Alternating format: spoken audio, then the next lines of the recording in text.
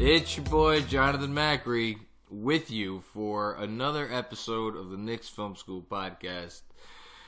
Yeah, you're damn right we're doing one after arguably, and I say arguably because there are some other contenders, arguably the biggest Knicks beatdown of the year. It's up there. It's close. Wednesday night against the Utah Jazz, and we had to go the extra mile. So we had planned to do this podcast, but Jeremy Cohen said, "You know what, Jonathan? It's not enough for me to just watch this one on TV. I have to go to Madison Square Garden and see this one in person to give the tens of listeners out there the real feel for how this game was." So, Jeremy Cohen, welcome back from Madison Square Garden, and welcome to the podcast. How are you? I'm great. Besides the fact that they were losing by about 30 through a lot of the game, had a blast going there, and they tried their hardest. I wasn't expecting a win. I wasn't expecting them to even cut it to a 15-point game, but when you understand that they're going to lose and lose badly, you can just kind of have fun with it. I did have fun, but I got to say this was more of a beatdown than I was expecting. So let's start there in terms of what we were both expecting. And granted, we are... I don't know if I'd characterize either of us as the Pollyanna Knicks fan, but we are definitely more on the side of the glass half full. And after the Raptors game, so they played Monday night in Toronto, very tough place to play, even without Kawhi Leonard and Serge Ibaka. That team is they're a well-oiled machine, and it showed. And they wiped the floor with the Knicks. And I said after the game that the one thing the Knicks haven't done this year, with the exception of the game way back in November where they essentially changed, I think it was 3/5 of their starting lineup after it was the Magic game, and then they changed it for the Thunder game, right? Mm-hmm. Yeah, that's when Moutier starting and all those changes. Other than those two games, they haven't had two games this year where they've just gotten their ass handed to them right out of the gate, and they never made the game close. They've had two games in a row where they came out badly, but then they made it close late, or they kept it close early and then they got blown out late. But they hadn't had two games in a row that were just non-competitive games start to finish since those two games way back in November. And that was a small point of pride for me because we have so little as Knicks fans. And now I've lost that because of what happened tonight. And I was expecting more, and I want to ask you, because you said the words, not me. A minute ago, you were like, they tried. They just got their ass beat. You were there. Did it seem like they were trying on defense as they were giving up three after three and dunk after dunk? No, it quite frankly didn't. But one of the things that I noticed as the game was going on was Dotson was bringing up the ball. And it really sunk in, wow, there's no Dennis Smith Jr., there's no Frank Ntilikina, there's no Alonzo Trier. They've got no one to really run the point. And now, can I just say, also, you missed someone important. They haven't had Allen. Well, yes. The list goes on and on. They had no Vonleh. I know Vonleh's been out for a little while now, but I think it should be noted that in these defensive train wrecks that Vonleh's not there. And even though he hasn't been perfect of late, he's still been their best defender on the year. So I think we should throw that in there. Anyway, keep going. Yeah, but no one was bringing up the ball, and I mean or doing an efficient job of commanding the offense. And I'm not saying that's the reason why they lost. There were far other reasons why they've lost. But for tonight, I mean, you know how you were certainly saying there was probable cause for why there's still a chance for Moutier and why the Knicks should do a decent job of re-signing him. We talked about this the last time. I looked at this game and I thought to myself, John, this is the perfect evidence for why your argument, or like why someone could say everything you're saying, John, is bullshit. It doesn't mean it is bullshit. No, this yes. was the worst game that I think I've seen from him in a long time. And I'm not even talking about the fact that he had 15 points on 17 shots, 0 of 5 from 3. There were, and Hazonia did this too, there were just some serious mental issues that occurred that just they were bleeding. It felt like they were constantly bleeding. And that was the hardest thing for me to watch. It wasn't, hey, they're scoring on us. It was, we're making dumb decisions and they are capitalizing by draining 3 after 3 after 3. And that was what was so hard to sit through. Jesus, there's a lot of directions that we could go here. Let's talk about Moutier briefly because you brought him up. Yeah, so I sent out the tweet this morning basically saying I retweeted something about the game that D'Angelo Russell had last night, and I said, and I noticed I did not say it was my argument. I said that I would imagine that the Knicks' argument for bringing Moutier back for another year is essentially, D'Angelo Russell now has spent almost 2 full years with the Nets, and last year was not a great year for him. Even earlier this season, I mean, he got benched in the fourth quarter earlier this year. Now he's obviously putting it all together, and he was an all-star, and he's gotten even better since then. Moutier was arguably the worst player in the entire league, or at least the worst guard in the entire league, the last 2 years. And this season, he's been, I don't know, the 45th best guard in the league. He's been like an average backup. So it's like I think that's generous, but I see what you're saying. Yeah, okay, it probably is. But you know what though? Because you can't also completely dismiss those like 5 or 6 games where he's been like when he's played like an above average starter. He's then had many more games where he's been a train wreck like tonight. But anyway, my point was this. If you were going to be like, all right, he made this much progress in year 1 under, this coach and this system, what could he do in another year? But then the counterpoint to that is exactly like you said. He makes certain plays, and it's not even the certain plays that he makes every night that make you shake your head. They didn't have a prayer tonight with him running the show and with him trying to defend the point of attack. He can't defend the point of attack, can he? No, he can't. And on offense, there were at least 2 field goals that he made of the 7 that I distinctly remember where he would cut through the paint, not vertically, but horizontally. And instead of driving to the rim, he would just cut across and then take some ridiculous 2. And the only thing is that he made it. Great. Okay, you made it. But, and again, we talked about this last time, it still resonates what Zach Lowe was saying, where that's just not a good shot. No. And it's the decision-making like that where if you miss it, we're going to kill you for it. If you make it, okay, you made it, but why did you take that shot? Was there really no other opportunity for any of your other teammates out there? Did you not want to draw contact? You went to the line once tonight. You could call bad calls on the refs, but I don't think that's the case. No, that's not it. And it's the consistent lack of getting others involved on offense. But more than that, if you're the backup point guard on an NBA team, there are plenty of backup point guards on teams that shoulder more of the load themselves, the offensive load. And if there were no concerns on defense and Moutier had more of a tendency to put his head down and like take, somewhat inefficient shot, but make some of them. If that were the only problem, it's like, but him on defense tonight, and I'm not putting all the blame on him. He's playing alongside Kevin Knox, who, if he isn't the worst defensive player in the league, is damn close. DeAndre Jordan seemed like he's already got, 1 foot on a nice sandy beach in Cancun. Damian Dotson, off ball, and obviously the Utah Jazz are a team that kills you by moving around, and it exposed Dotson tonight. So obviously, no. this is not all on Moutier, and I don't want to make this a Moutier podcast, but I can't disagree with you. And I wonder, I don't know if you noticed it, I did.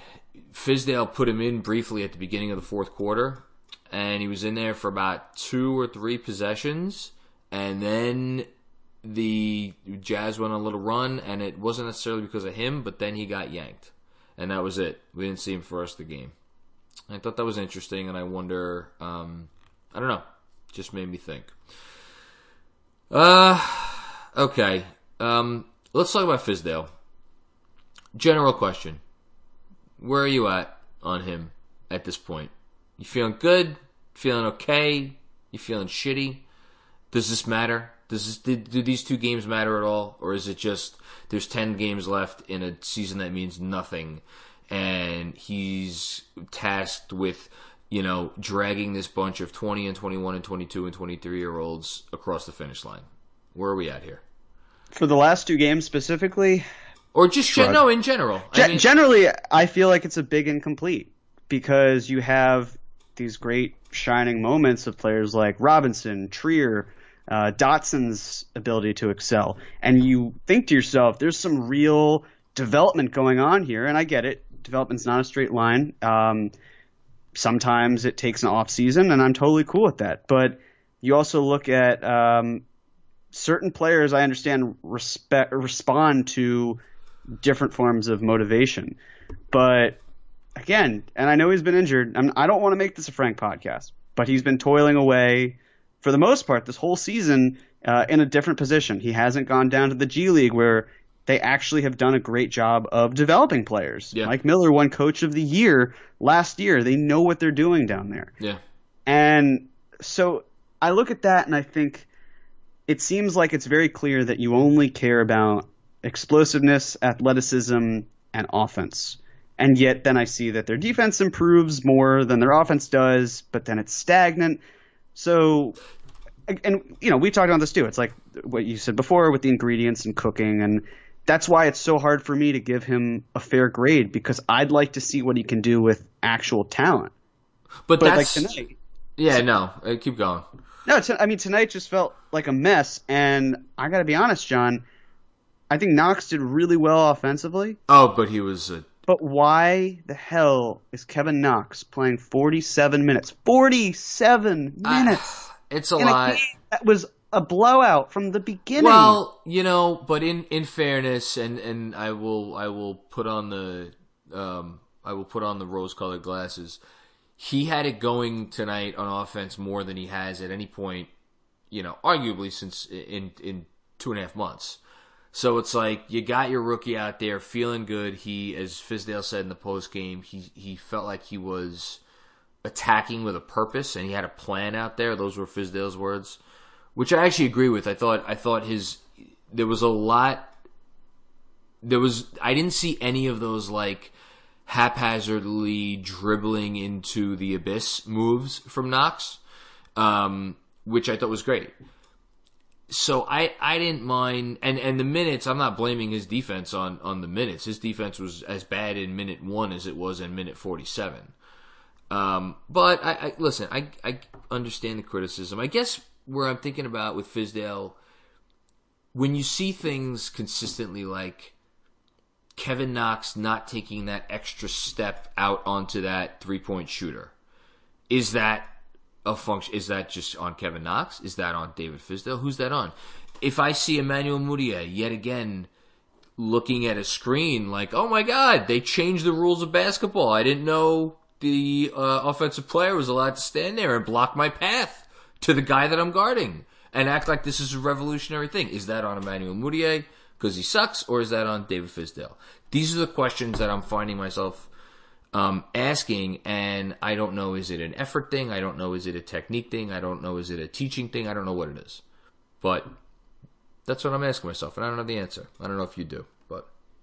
No, I think it depends on the player, and that's fair. Feels like a lazy answer, but it's actually a great answer. Because Knox, I mean, you look at him, right? He's very green. He's been in the league for less than a season. There are going to be these mental errors. There are going to be areas of his game that he really needs to refine. And assuming he's still on this team next year and that there aren't huge changes and then the team sends him away, I expect him to improve in certain parts. But then there are going to be other areas that will feel very stagnant and where he may even regress, believe it or not. With Moutier, I mean, he's not a seasoned pro by any stretch, but you have to get the sense of, okay, well, you were in Denver, which is one of the best places to be for development. Yeah. And you didn't really do much there. Came to New York, half a season, or not even half a season, really like 25 or so games after the trade deadline. You were the point guard, not much changed. You were still coming back. Maybe there was I'd say that there's some progress based on where he came in, but what does that really mean in the end?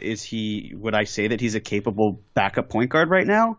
No, I wouldn't. I wouldn't say he would get significant minutes or even really garbage time minutes on an elite team. You wouldn't feel comfortable if you're a team that's planning on like making noise in the playoffs. You're not obviously feeling comfortable with Emmanuel Mudiay playing rotation minutes. I think that's right. That's your point. So when I look at Mudiay, and again, when I see him dancing around the paint, or the fact that he, since I want to say January 1st or so, has among players with 10 drives to the basket attempted or more, has something like the 4th worst field goal percentage. It's down. I checked cleaning the glass today. He's down. He's shooting 54% around the rim on the year, which, while that's much better than years past, it's still the 19th percentile in the league.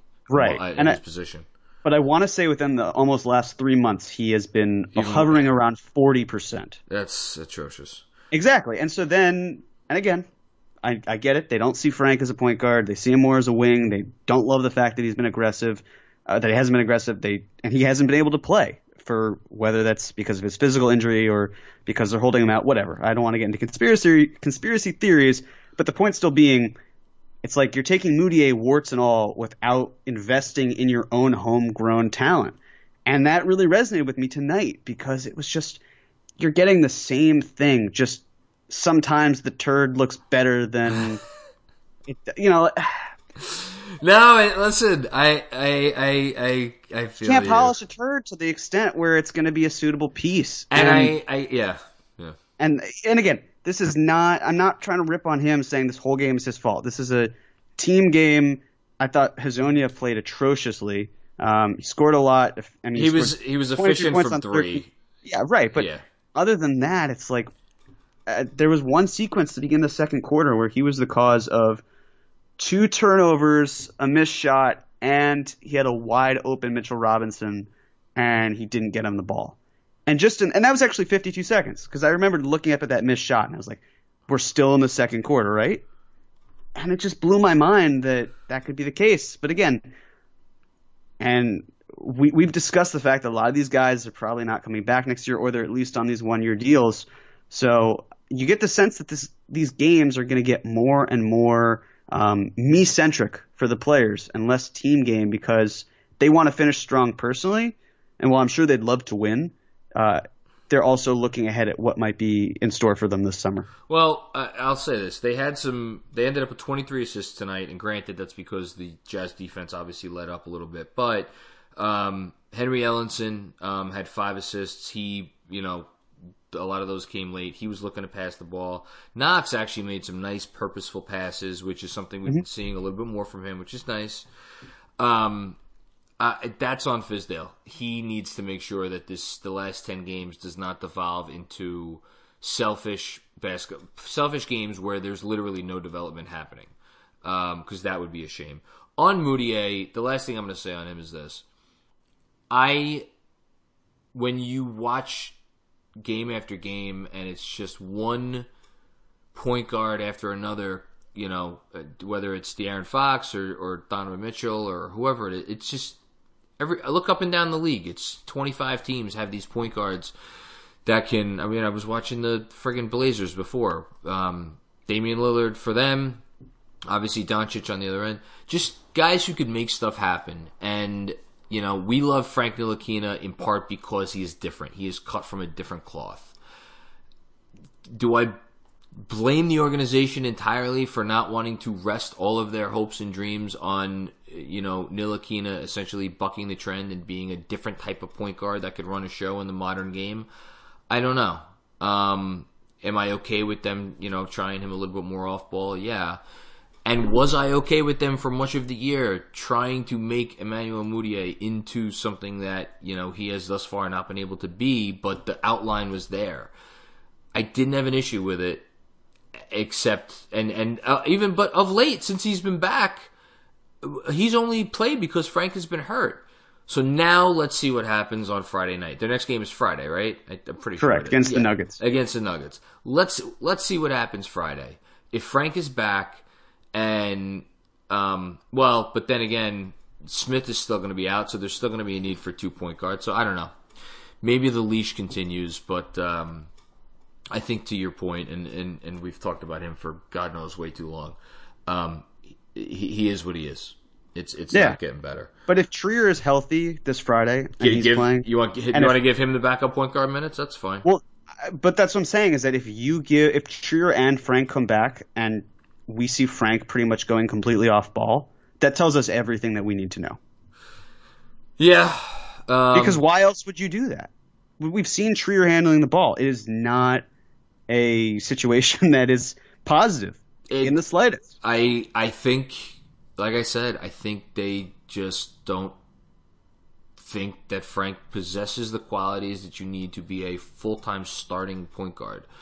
Right. It's more if you don't give him the opportunity, you'll never know. Yeah, no, listen, it's fair. It's absolutely fair, and I hope that he comes back these last 10 games and maybe shows us something that we haven't seen other than that lovely 3-game stretch that we were all jumping on our couches for earlier in the season. Let's just briefly mention Knox before we go, because we talked about him for a second, but it bears repeating. Kid had 27 points tonight on 17 shots, and he played, like I said, very in control, had 3 assists, had 8 rebounds, was hitting the glass hard. Really nice game from him. Really nice game from Mitchell Robinson. Again, both of them had their issues on defense, but Robinson, 14 points, 6 of 10 from the floor, 12 rebounds. He was really getting after it on the glass. Mm-hmm. And Damian Dotson, 21 points on 13 shots. And again, putting aside the defense, nice offensive game. For an ass-kicking, it was nice to see those 3 performances. Was it not? It was, especially from Dotson's standpoint. Yeah. Because as his catch and shoot threes go up and up, it makes me more confident that he can be a starting shooting guard for an actually decent team or good team, just because he can play off ball so well. Yeah. And so watching games like tonight, it was encouraging to see that, all right, we know that his off ball defense has been pretty poor, but it's nice to see that from an offensive side, we're in good shape here. We can maybe put him as a starter on a good team. And we should note that since the All-Star break, this is going to go up a tick because obviously Basketball Reference doesn't have tonight's stats yet. He is averaging, or going into tonight, he was averaging over 16 points, over 4 rebounds, almost 3 assists, almost a steal a game, and 42% from 3, and that'll go up because he was 4 of 9. He was 4 of 9 tonight. This is let's count really quick. 1, 2, 3, 4, 5, 6th time since the All-Star break he has eclipsed the 20-point mark. So, yeah, no, that's like, and listen, he's still a second-round pick. That's only in his second year in the league. So, if you're looking for signs of like late season, like, hey, that's something, it's Damian Dotson. I'm really encouraged too. All right, we always do this, man. It's almost like the worse the game, the longer we talk about it. We find more to nitpick and critique. Yeah, well, listen, if we want to go up and down the list of things to nitpick, we would be here until midnight. Anything else for this game that you think needs to be said? I was amazed at the sheer number of threes that the Jazz were taking. They finished the game shooting 42 threes on 85 attempted field goals. But during the game, there was a point where they were shooting more 3-pointers than they were 2-point shots. And that absolutely amazed me. Well, I don't know if you were aware in the first half, putting aside the threes, there was a point in time, I swear, I think they said on the broadcast that the Jazz were like 21 of 23 from 2-point range at one point. I swear to God, I think that was the statistic. Anyway. Amazing. Yeah, it's insane. Yeah, that worries me. That really... And meanwhile, the Knicks hit 41.9% from three themselves. Oh, I know. But, that's not the important part. The important part is they gave up 137 points to a road team. That's a problem. Here's I'll end with this. I think if this is what the next 10 games is going to be, where it's going to be a problem.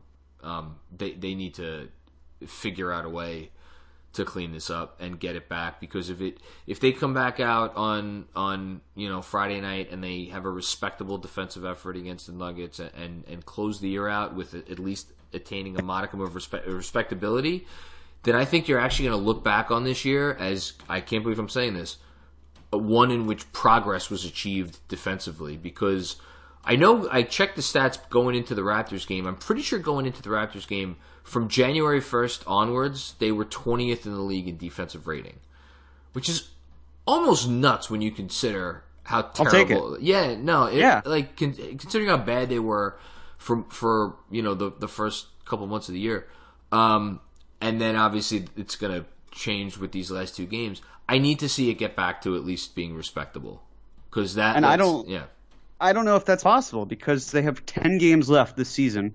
Their opponents are the Nuggets, the Clippers, the Raptors, the Heat, the Bulls. Those are all home games. Then they go to Orlando to play the Magic, Houston to play the Rockets, home for the Wizards, in Chicago for the Bulls, and then they finish the season at home against the Pistons. Well, and I honestly don't know how many of those games they can actually break 100, and I don't feel confident they can win more than one game. In fact, even saying that they can win one game, I don't feel confident saying that. I think they can, but I mean, I gotta tell you, that is a rough way to end your season. And it can be very deflating to lose all of those games, or at least play against superior competition that beats you down to the point where your season doesn't end on that encouraging high of, well, we were losing, but there were competitive losses. I'm just very concerned it's going to be beat down after beat down, and then a close loss, and then another beat down, and then they just kind of hang their heads. And it's on Fizdale to make sure that, as you were saying, they've got to be up, they've got to be positive, and they need to end the season the right way. You know what? If we're going to be fair, and I always claim that I'm fair, people call me out and they say I'm not. They say I'm overly optimistic. If I'm going to be fair, you know what I'm pointing to right now? I'm pointing to the fucking Cleveland Cavaliers. Because guess what? The Cleveland Cavaliers, who are the only team in the league that you could argue has less talent than the Knicks, although Kevin Love has been back. They have won. They're a 500 team, a 500 fucking team over their last 14 games. Okay, they've gone 7-7, and I know some of those are largely not impressive wins. They've beaten the Bulls, they've beaten the Knicks, the Suns, the Grizzlies, the Knicks again, the Magic. They beat the Raptors though, and then tonight they beat the Bucks without Giannis. You know, I know there's some duds in there, but you know, it's like, you want to talk about a shitty team making progress? Well, guess what? The Cavs have done it. So if the Cavs could do it, I feel like the Knicks should be at least held to that standard. Yeah, and John, can you tell me what the Cavs odds are for the number one pick right now? I believe, Jeremy, they are 14%. Oh, well, the Knicks odds must surely be higher, right? Shockingly, they are not. Ah. They are also 14. Well, that, you know what? If there's one positive that came out of tonight, the Cavs won. I think that really puts the nail in the coffin of, we are going to finish with one of the worst 2 records in the league. So if you're team is not going 3-7, and Phoenix is not going 0-10, if I'm doing the math correctly. Yeah, I think you are doing the math correctly. Or 0-9. No, wait.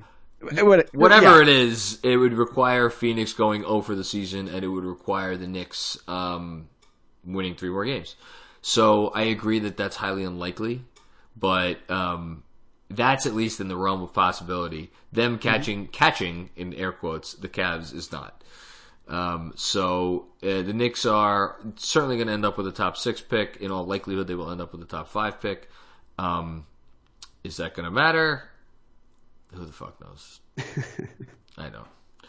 All right, Jeremy. You got anything to plug, promote, plead? Any other P words? I'll just plead with people to start rooting for wins because there's no other point. It's just masochism to an even further extent. You're already going to get the number one worst record, so let's just enjoy a few more wins. I know, I feel like I keep saying this, but it's just like I went to tonight's game, and I would have loved to have seen them win. Not just because I was there in person, but just based on the fact that their record is already sealed.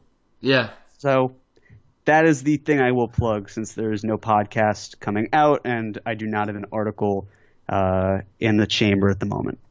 Well, I wrote an article today about finding God in the rest of this season and off season, so I've reached the end of my rope. Well, I appreciated your usage of Mishigas.